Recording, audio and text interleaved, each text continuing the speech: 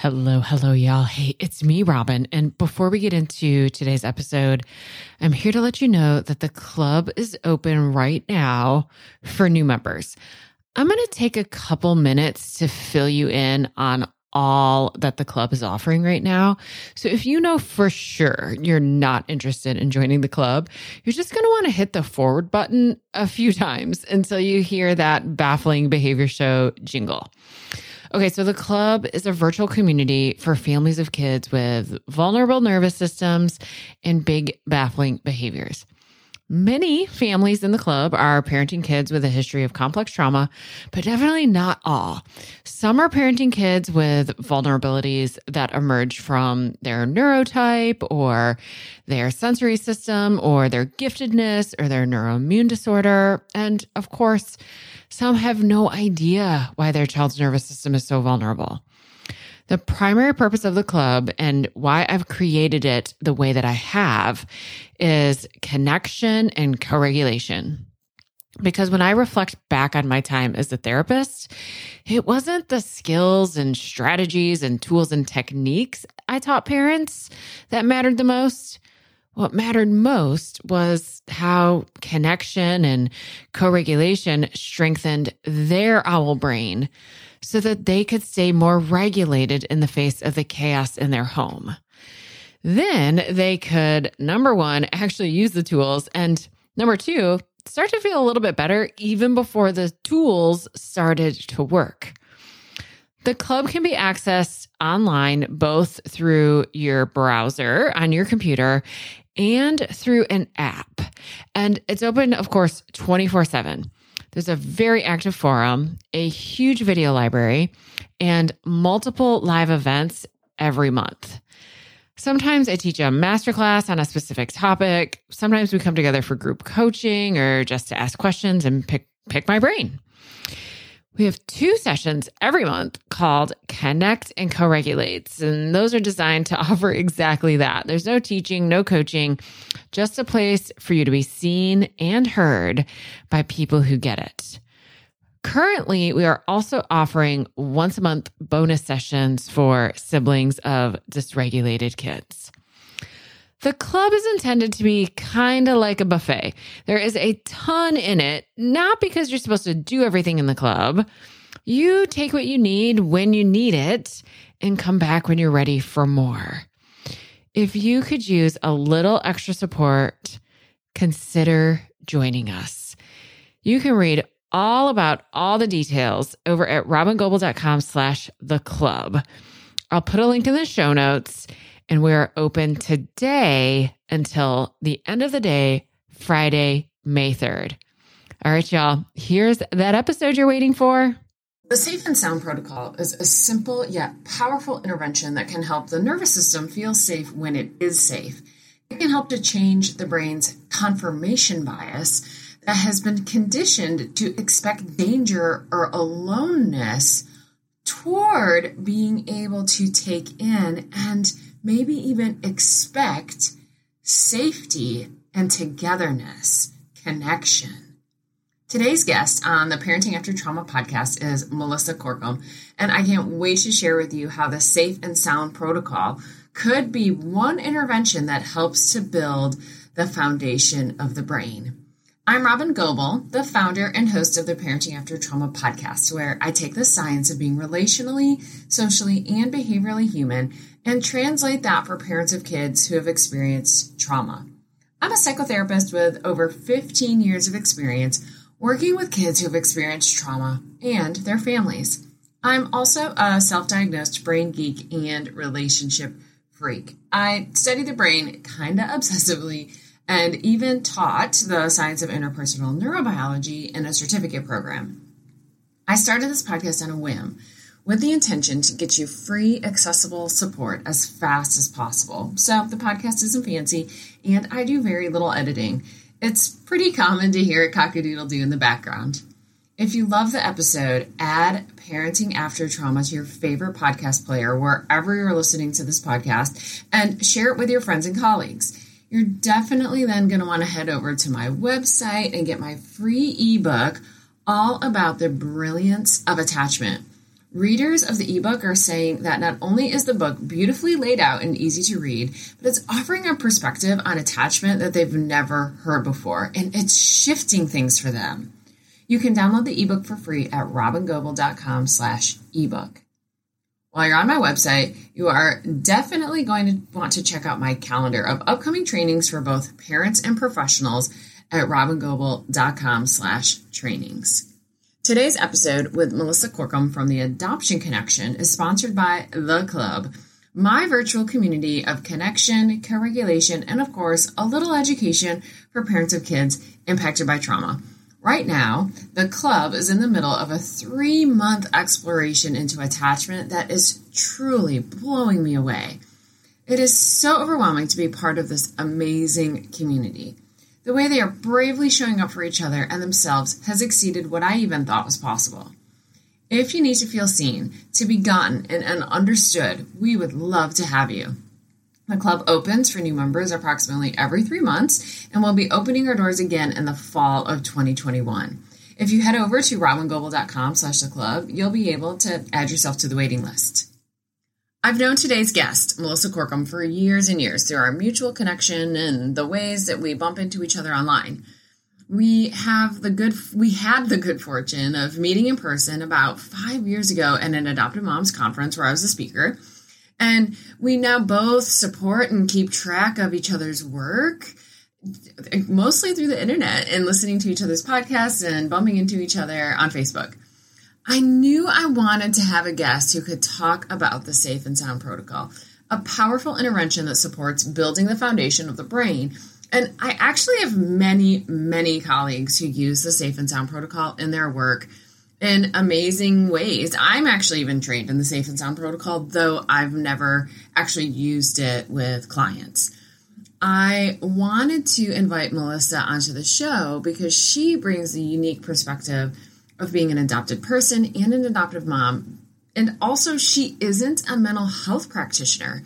You'll know I've become increasingly interested in trying to find ways that we can offer kids and families moments of healing, breaking down the barriers to therapy and traditional mental health care by getting creative and offering therapeutic experiences in moments in accessible ways that make a difference.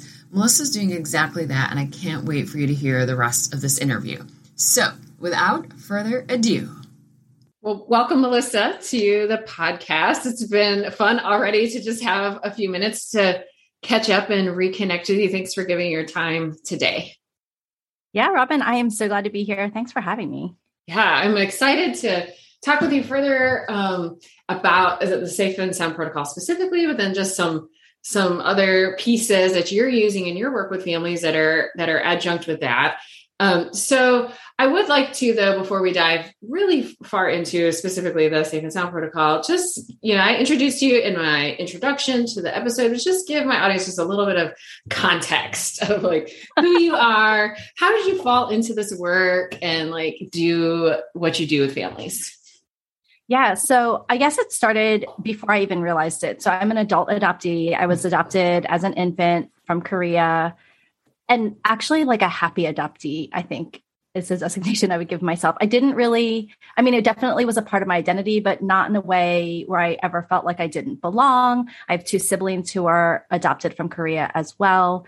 And I have 2 other cousins adopted. So we have like this whole generation where just adoption was very common. Yeah. And when I met my husband, he didn't know I was adopted, but he was so funny. Like first date, Robin, he goes, okay, so I'm dating to find a wife. So if at any point in time you don't think you can marry me, just let me know. And then also I have always wanted to adopt. So you have to also be okay with that. So that's kind of like how our world started. Right up front. And so we went in. So we had 2 kids by birth, and then we went into adoption, quite frankly, very naively. And 11 years ago, 12 years ago, the research was around institutional trauma more than some of this more complex trauma. And so we knew our son had not been institutionalized. From a transracial perspective, he was going to fit into our family probably more than the average Korean adoptee. And so we kind of blew off like pre-adoption training. Like we went, but I was like, yeah. Like none of this applies to us. Right. So when he came home like a whirlwind, it just really disrupted our family and surprised us. Like we just weren't familiar with that kind of behavior, and like our inability to use the parenting tools that we'd gathered previously just didn't work. And so that was really the impetus of starting me down, understanding what complex trauma was, attachment type things. And it's just been this rabbit hole into brain science ever since. And then we went on to adopt 3 more older children from Ethiopia, which precipitated a need to learn so much more about how our nervous systems function, how we all function in a family. And has now, I feel like I'm one of those people, if we had to live through kind of such a hard situation, I really wanted it to matter. And so that has turned into, okay, what have we learned and how can we share that with other adoptive families? Yes. And that's how I've known you, like all these years that I've known you has been through, because I see you out there doing work with adoptive families. So you've been doing it for a while. Yeah, we were trained with Empowered to Connect, which is the kind of the parenting arm of trust-based relational intervention, TBRI, like about 10 years ago. That was part of the start. And then it just kind of snowballed from there. I started reading more, getting any sort of like anything I could get my hands on that I thought would be helpful, both for our family and then also the families that were coming to us. And it started kind of as like a volunteer thing. Like I would field phone calls like at night or we were homeschooling 6 kids at one point and all these other pieces of the puzzle. But I think, 3-ish years ago when I really thought this could be a business, it was more about like, because I wanted to have dedicated time to serve families, because I felt like I wasn't doing a great job because I was trying to fit them into all the other pieces of life. And so I needed to have something that was like, no, spend intentional time helping. Like this is a better way to help than to just, do it off the fly. Yes. Well, so I wanted to have a guest who could talk to my listeners about the Safe and Sound protocol, which I don't even know if I've told you, but I'm technically trained in the Safe and Sound protocol, but I've never gone a moment past it. When I got trained in it, it was right as we were moving out of Austin, and it just really just fell off of my brain. So I really, I'm a dedicated student of polyvagal theory and study it and teach it and believe in, what's being offered through the Safe and Sound protocol. So I knew I wanted to have a guest that could talk to my listeners about Safe and Sound protocol. And then I really, you came to mind because of the fact that you bring together all these different pieces. Like I know you're an adopted parent, but I also know you're an adopted person. And I also really love the fact that you're not a quote unquote mental health clinician, and that you have found this way to take some things that are not considered mental health therapy and really get in the trenches and support families. So I want to talk about all those things that you're doing, but let's start with Safe and Sound protocol and just talk to me as if I'm not trained in the Safe and Sound protocol, because everybody listening, most of them, of course, are not. And just tell us, like, what is the Safe and Sound protocol?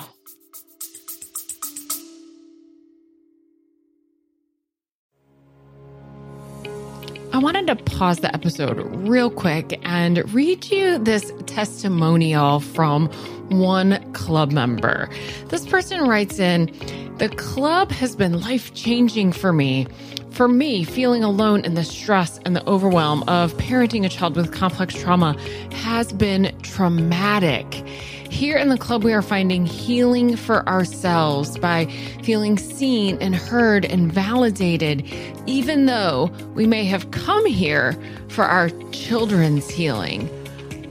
Y'all, that is exactly what I'm trying to do in the club, to create a space that's for you that also brings healing to your kids. So the club's open for new members until April 28th. We'd love to have you. robingoble.com/the club. All right, let's get back to the episode.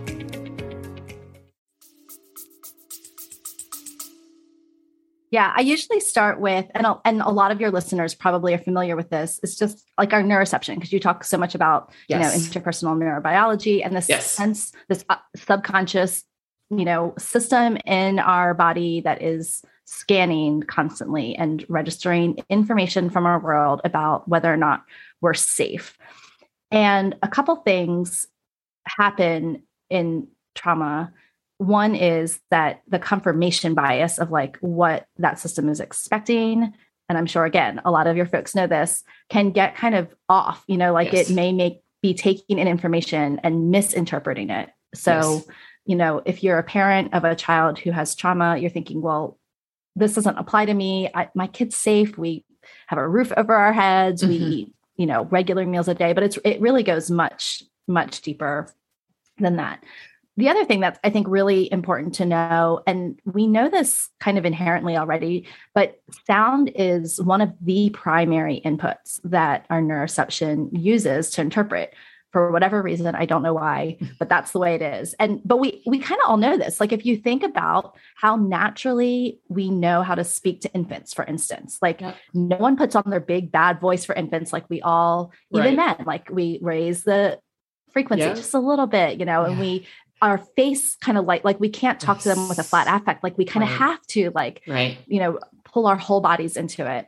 And then Hollywood, again, is another great example of this. Think about the way Hollywood uses music in movies. Like there's definitely, and I think, do you do that shark? There's like that YouTube thing where you're watching a shark go across the screen and there's like happy music one time and shark music the other. Like we all know how sound in the form of music tells us something about what's going on. It sets the stage for whatever story we're about to tell ourselves. So Dr. Stephen Porges, who is the father of what we call polyvagal theory, kind of figured a lot of this out. And he hypothesized that if we hyperexpose the ears to what's considered sounds of safety, which also happen to be what is considered the frequency of the human voice, then we could help change the confirmation bias of the nervous system. So where I use this example a lot when I'm talking to families about safe and sound, like I had a bad mom moment a couple summers ago where I had a teenage son who was out and I was supposed to pick him up at a time that's normally past my bedtime. And I kind of forgot. So I was supposed to pick him up at like 10, and at like 10:30, my phone rings and he's like, did you forget about me? And he happens to be one of our more neurotypical, very healthily attached kids. And so he kind of had a good sense of humor about it. He did not think anything terrible had happened. He literally was like, Mom probably fell asleep because I asked her to come get me late. And he was like, there's still a bunch of people here. It's totally fine. It was like 15 minutes away. It wasn't a big deal. So I hopped in the car and I went and got him. Yes. I'm sure he never thought about it again. Yes. Whereas with a couple of our other kids who haven't had healthy, consistent attachment their entire lives, I can guarantee you that phone call would have sounded something like, where are you? I knew you hated me. You're the worst mom ever, and et cetera, et cetera. Yes. Like that confirmation bias of when things happen, like, oh, I'm pretty sure I'm safe and it's just an anomaly versus I'm pretty sure I'm not safe. And so I knew I wasn't safe. And this then is further evidence that I thought I wasn't safe. And the other tricky thing about that is when the confirmation bias is negative, as parents, we're feeding our kids safe experiences. But in the same way, my son's, experience of being left bounced off as like, oh, that doesn't really fit my narrative. Sure, it's just an anomaly. The safe experiences we're giving our kids who have a negative confirmation bias, they're like, oh, well, that was kind of a nice experience with that person. I'm sure it was just an anomaly. And so they stay stuck in that bias. And so the safe and sound is really just brilliant at shifting nervous systems. Sometimes nervous systems that are really fragile take a little bit more shifting and a little bit more care in the process. But I tell people the music always shifts the nervous system in some way. And there's so many ways that other ways that it affects the body we can talk about if you want. But that's kind of the science behind why the music, how it works, and why I think it's so important as a way to help support families who are struggling. Awesome. So I heard two things I want to come back to. One is if people listening have been listening to the podcast for a while, they've heard me talk about kind of the difference between hope versus expectation. I talked about that a lot in the attachment series I did. So if you're listening, you can go back. That was in June. And I talked all about like how we all have a hope about what's going to happen in relationship, as well as an expectation about what's going to happen in relationships. So hearing similar, a little bit different words, but kind of same theme. So I just wanted to kind of pull that together for people who've been listening for a while. But then I also want to just get a little clearer about what even is the Safe and Sound protocol. Like, what does that look like? What are you doing with families and kids? And what do you mean music? So yeah, give us the details. Yeah. So the way that we hyperexpose the ears to music or to sounds of safety is through music. And for all the other things that have been terrible about COVID, it forced the company who produces the Safe and Sound protocol to move to an app-based delivery. We used to literally, I used to ship Safe and Sound units around the country. Right. Like almost like they look like little Walkmans, right? They were like, we were kids. Yeah, like these old school MP3 players that were preloaded with the music and headphones and the whole 9 yards. Yeah. And the app has literally just made this type of service so much more accessible to families. I'm able to work with families virtually, which is amazing. And the sky's kind of the limit. I mean, I have a capacity, of course, but I used to only have 2 physical units. And so people would literally just be waiting in line to get access to it. So the protocol was initially designed and studied to be for children on the autism spectrum who are struggling with auditory sensitivity and processing. And so it was 5 hours of music. They're all filtered for a specific frequency and to do something specific to the nervous system. And I know it sounds crazy that music, just kind of quote unquote, just listening to music can have such a profound impact, but it does. And such a profound impact that as more and more people started using the Safe and Sound, in fact, it wasn't even called Safe and Sound at the very beginning. It was something that was very specific to autism and sound sensory processing. And we started to understand the impacts that polyvagal theory and what Dr. Porges would call this exercise of vagal toning impacted people who had complex trauma or chronic anxiety, is that this 5 hours of music that used to be delivered in 1 hour sessions over 5 days. It was this like short and sweet to the point therapy, that is actually too overwhelming for the nervous system, that literally creates such a huge shift that if you have a traumatic experience, we know change can be a trigger. So if you're looking for the Safe and Sound protocol, you should find someone who understands how to titrate it and deliver it in a way, I call it, that honors the nervous system. Yeah. And so I find that especially adults and kids who have a history of trauma particularly need that type of care from a provider. And so not everyone, like some people still use the traditional 5-day protocol. So just, ask some questions, see how familiar, people use this for lots of different applications. And so you kind of want to find someone who has experience with working with clients with trauma. But the actual therapy itself is, like I said, just listening. There's a lot more to it than that in terms of knowing your nervous system and when you should listen and all of that. But I also am such a big fan of this because I think I work with a lot of families with teens and they tend to be very therapy resistant in terms of cognitive type things. And I know, Robin, you're talking a lot about bottom up versus top down. Yeah. And it's hard sometimes to get our teens, young adults, our adolescents to engage in top down, talk to me about your feelings, tell me about what that might trigger. And so I think this is a minimal ask, quote unquote, of somebody to say like, hey, could we just chill for 10 minutes today and pop on this music? And that's all I'm asking about. Yeah. That's all I'm asking of you is to do that.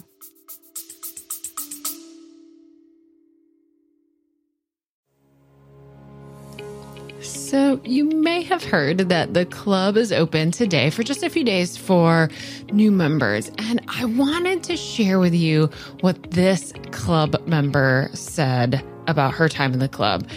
This member says, I was way more successful handling a stressful situation than I would have been a year ago. And it is truly a result of the material I've learned through Robin and the club. Oh my gosh, y'all. I love, love, love hearing that. There's no way that we can promise that the stress from your kids is going to change because we're just not in control of anybody else but ourselves. But what we can do is work to change how we respond to those stressors. And that's what we do over in the club. We are open for new members from now until the 28th of April, and we would love to have you.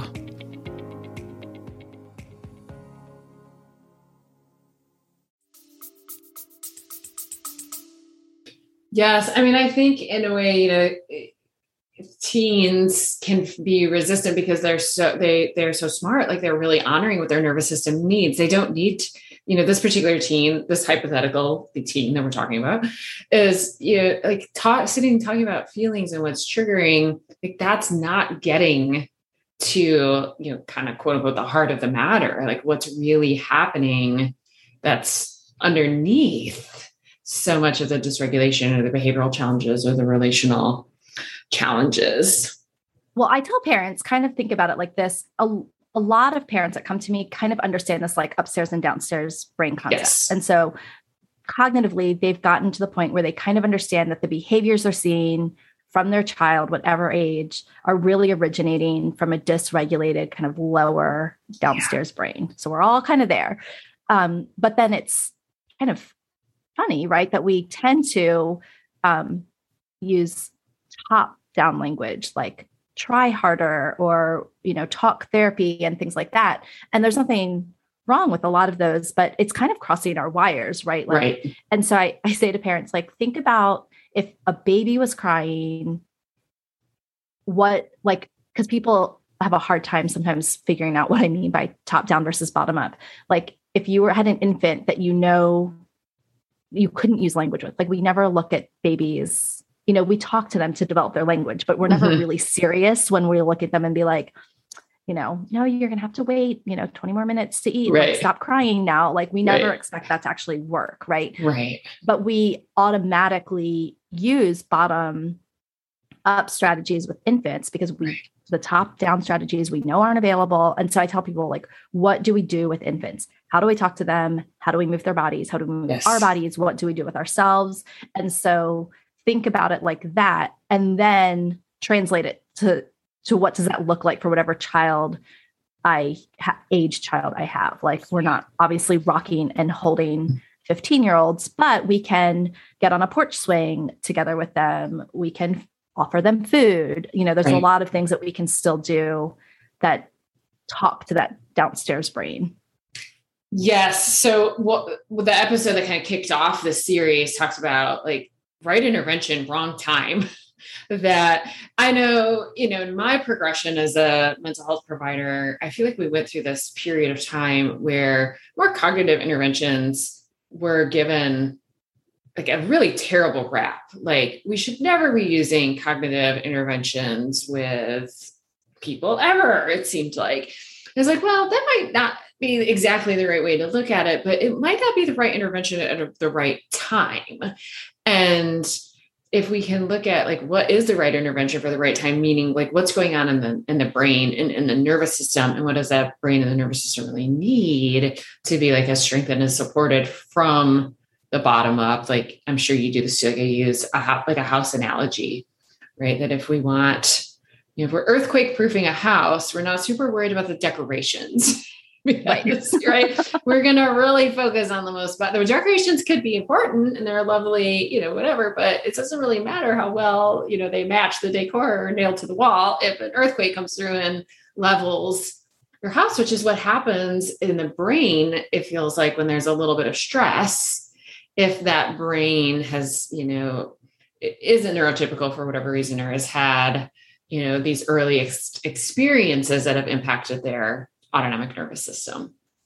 Yeah. Yeah. And I mean, and let's be honest, we're a year and a half into a global pandemic. I think it's pretty safe to say that all of our nervous systems, and I think because of how the nervous systems do communicate, non-verbally with each other, right, like we all are kind of at a state of higher alert, I think. Yeah. So, I mean, if you're listening, you're thinking, well, my kid, my kid doesn't have like a history of,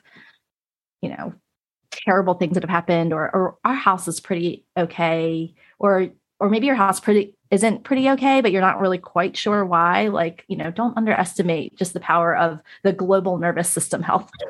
Absolutely. Absolutely. It's in a way, not to ever say that anything good could come out of the pandemic, but there has been this new awareness of some of these, I guess maybe like a lot of people would say more subtle ideas about trauma, that like we're really redefining, what does trauma mean? What can, what is pushing people's window of tolerance, right outside their window of tolerance in a brand new way, and looking at kind of chronic stress in a new light and giving it the attention that it really deserves, so that then we can support the part of the brain and the body that chronic stress negatively impacts.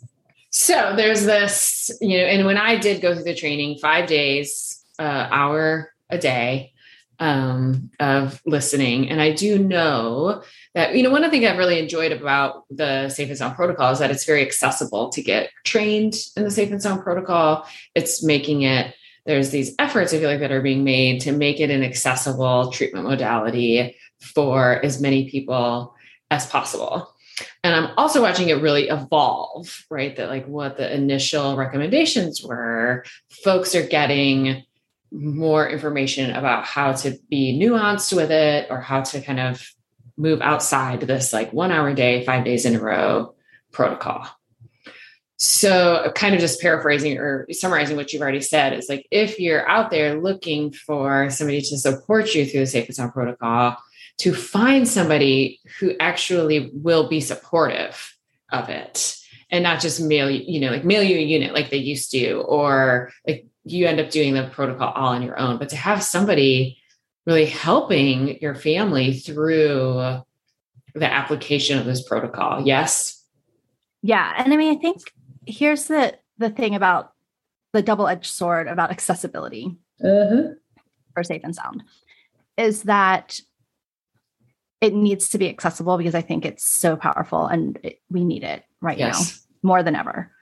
On the flip side, it's easy because it's so accessible and because there is this beautiful simplicity about it to think that it might be like the quick fix or the thing, or that we can just kind of throw it at our kids. Because I mean, I'll be honest, like I'm an adoptive parent who has some challenging kids, and sometimes I'm feeling blocked, like I have some blocked care or whatever. Yes. And I want to just like throw headphones at a kid and be like, here, listen to this. This will fix you. And like toss them in a room. Totally. Yes. And so it's really tempting to do that. And I, when I first got into this, did less support with families. I did like kind of some initial stuff. And then I would kind of make sure that they understood what I wanted them to do. And they were kind of on their own. And what I found is that in order for families to really start to see the shifts that they want to see, is that we have to think about it so much more holistically, which is why we start with things like neuroception and understanding our nervous systems. And so I tell my families, like, think about this as a really powerful tool in the toolbox, but in order for it to quote unquote work, we need to think about all the ways we're cueing safety in our family environment to our kids.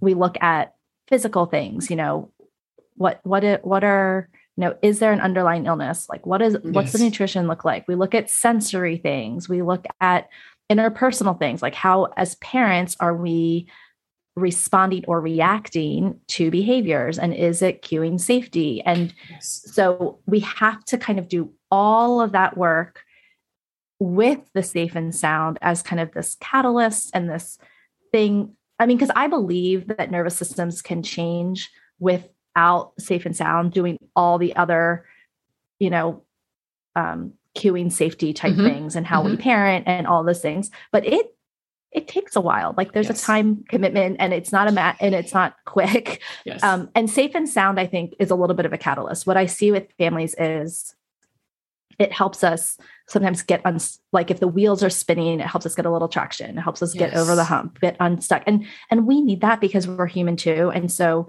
it's a lot to ask families to, you know, lay out all the road for felt safety and be like, in the end, just stick with it for the next like 10 to 12 years. And, you know, exactly. It'll be great. Yeah. And so I think Safe and Sound gives us, because not only does it help shift over time the confirmation bias, but even while a person's listening to the music, assuming that they're able to do it in a safe place with a safe person, the music itself actually spontaneously shifts the nervous system to the top of the polyvagal ladder into that sense of social engagement, safety, bravery, it opens the nervous system to connection. And so that's an unfamiliar place for a lot of our people, but it starts to give them a taste of it, and more of a taste than what we can do without it, if that makes sense.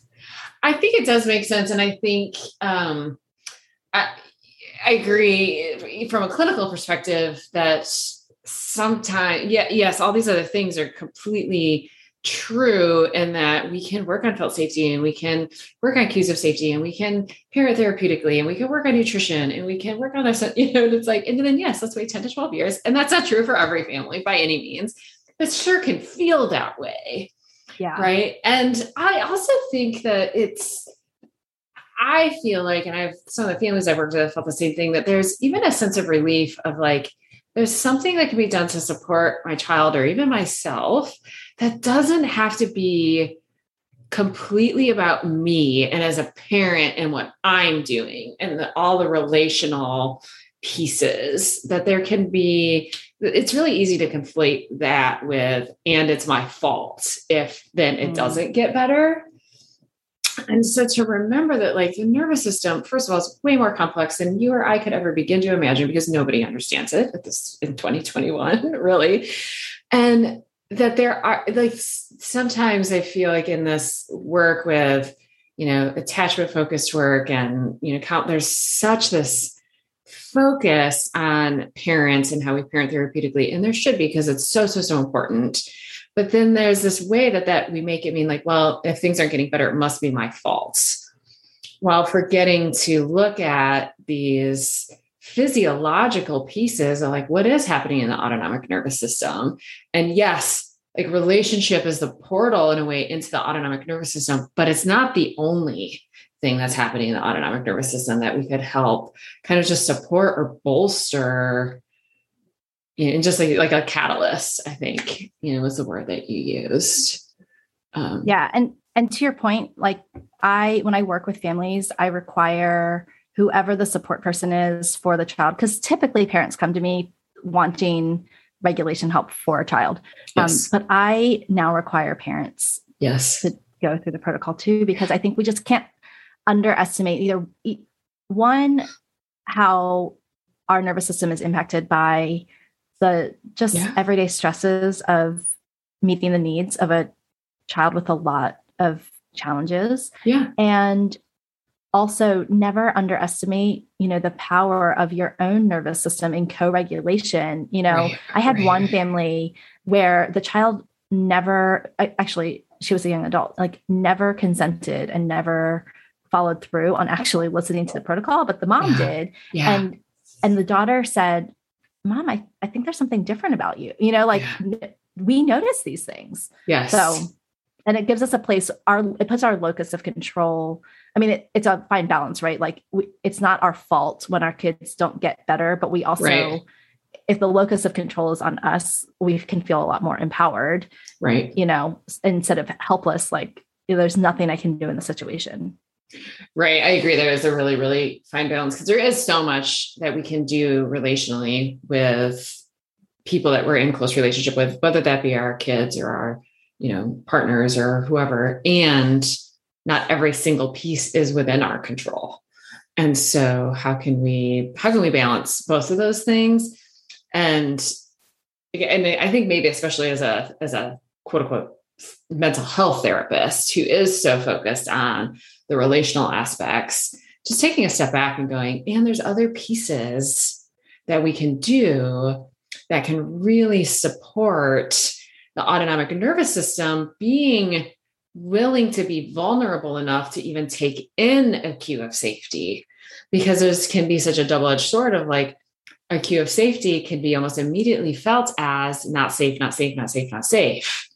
I am a big proponent in remembering that felt safety isn't only about the relational field. And I feel like that becomes a really big misnomer in the therapeutic parenting community in particular, that felt safety is all about what I, as a parent, am giving or creating to my child. And there's a huge piece of that that's true for sure.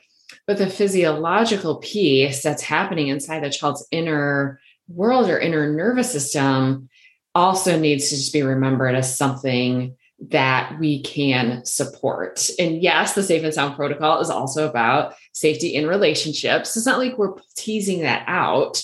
We're just remembering that it's just way more complex than any one finite kind of siloed piece. Yeah, we're just beautifully mysterious and complex beings, right? Yes. I love that word mysterious. Actually, I just used it the other day. They're like, it's okay. And that has to be okay. It's okay for some of this to be mysterious. It has to be okay because there's no other option. I know. At this point. Yeah. And then you're using it then in a very robust way as far as focusing on the other pieces that are happening within a family, not just using the Safe and Sound protocol and saying, here, go do this, let me know what happens, but really using it in this more holistic way inside families.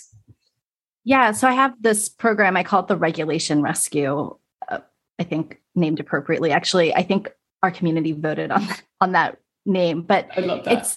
It's this like 60-day kind of all-inclusive program that does, I just tell families, like I walk you through how to layer and how to do all these cues of safety. So it includes some parent training, some parent coaching. It includes the Safe and Sound protocol. And I have moved to this model where, besides the assessment piece, we literally just step our way through it. So I only give you like the next thing to do. So it's like, listen to the first 20 minutes, and every individual who's going through the program has a tracking sheet, and they check in on it and they tell me a little bit about how it went. And I use all of that information to say, okay, well, we could probably still keep going at 20 minutes a day or whatever, or maybe we need to skip a day, or maybe we need to bring that back to 10 minutes. And so I get in there every morning and look at everyone's trackers and really see what everyone's doing and where they should be, because what we don't want to tolerate as families who are already struggling is overwhelm of the nervous system, because this is a shift. And that usually looks like regression in behaviors, and no one wants that. Yeah. So we try really hard not to go there. I also have been pairing it with aromatherapy because, if we think about, Pavlov's dogs, we can condition responses, and we know that smell already has this direct connection to the limbic system, different than any other of the senses. And also, we will not always be able to stop our lives and do a Safe and Sound. Right. So we work on creating this conditioned response. We use an anchor oil for everyone who's listening. And that just means that now you can have, aromatherapy jewelry on, or a little inhaler that fits in a pencil case. And when you're feeling like you need a quick hit and a cue of safety, you can then shift, that spontaneous move to safety, to this like scent in your pocket or whatever. And then, so that's been a really great tool, because as we're sending our kids, back to school, for example, hopefully this year, they can have, just this little, stick of scent, in their pencil case, and they can, pull it out real quick and then tuck it back in. And And it just becomes a really great way to be able to have something quick and, that we know will work. Yes. In as many different situations as possible. Yeah. And that it's easy. There's an EMDR protocol that pairs easy, meaning easy to access later, right? The smell, right. Just like you said, like, as opposed to like, let me put my headphones on and do this.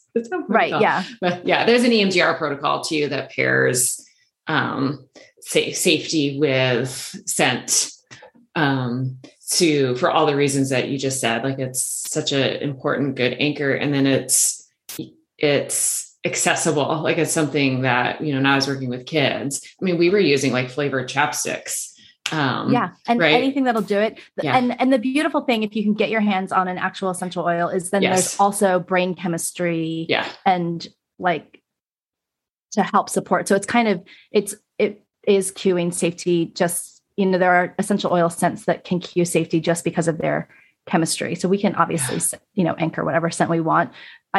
We've chosen to do essential oils because of also the other chemistry in it. So it's just been so, it's been so great to be able to offer something to families that's accessible from almost anywhere. If you have if you can get on Zoom, if you can have download an app, then you can do this. And so, that's been really a great gift. I mean, I'm thinking like, this is what I wish we had 10 years ago. Yeah.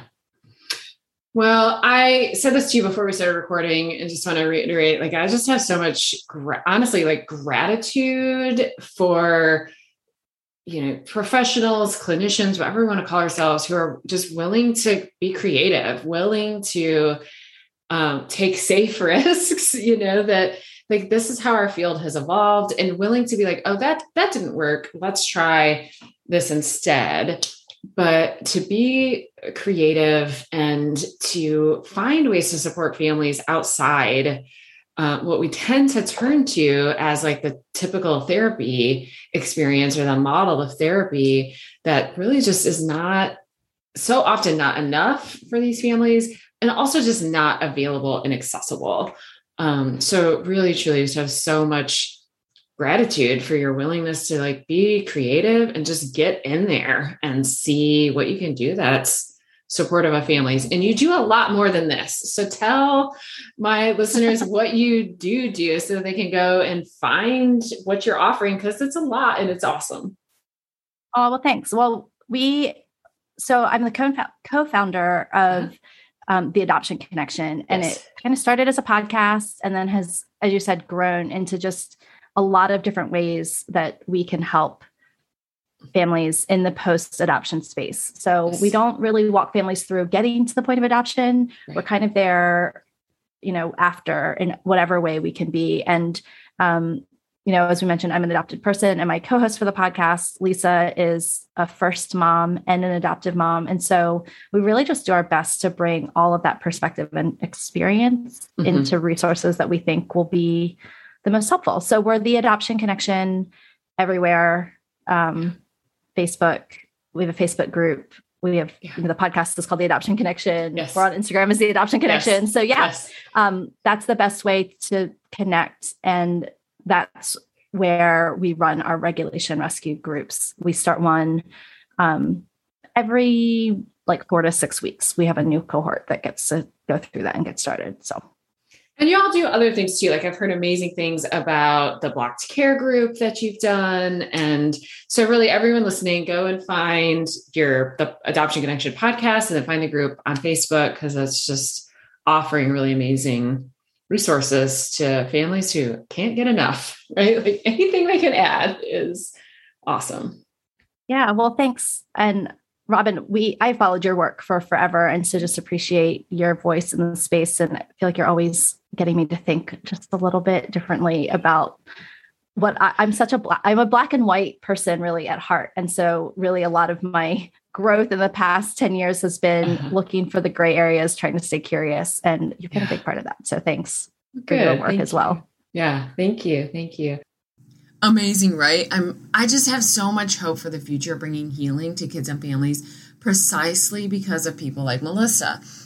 Definitely head over to her website and check out her podcast. I'll put links down in the show notes. And you can also always read a summary of my podcast over on my blog. And there's live links to the things we've talked about in the blog as well. Thanks for joining me on today's podcast. I'm really, really grateful for you. Thank you for your commitment to kids and families and for making the world a better place by embodying the science of relationships. I'll see you next week.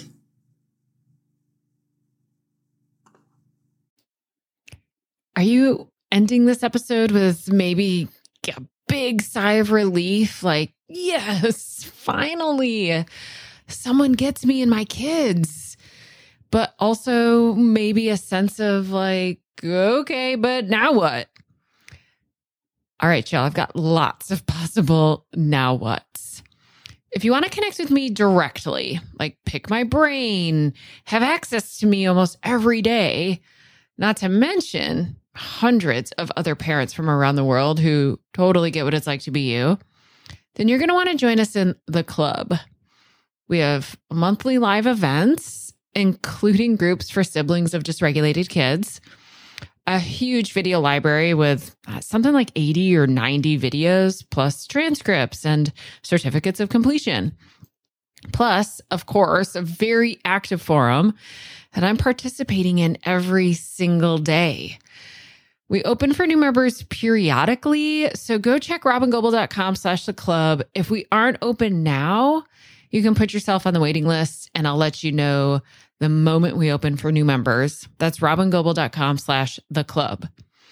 Now, if you're a professional and you want to strengthen your capacity to work with the families of kids with big, baffling behaviors and vulnerable nervous systems, plus use all of my materials, including a 12-module course that follows raising kids with big, baffling behaviors, plus be included in an online searchable directory so families all over the world could find you, then you're looking for Being With, which is my year-long immersive training program that runs January through December. So you'll want to go to robingoble.com/beingwith, read all about it. And if you're interested, put yourself on that waiting list too.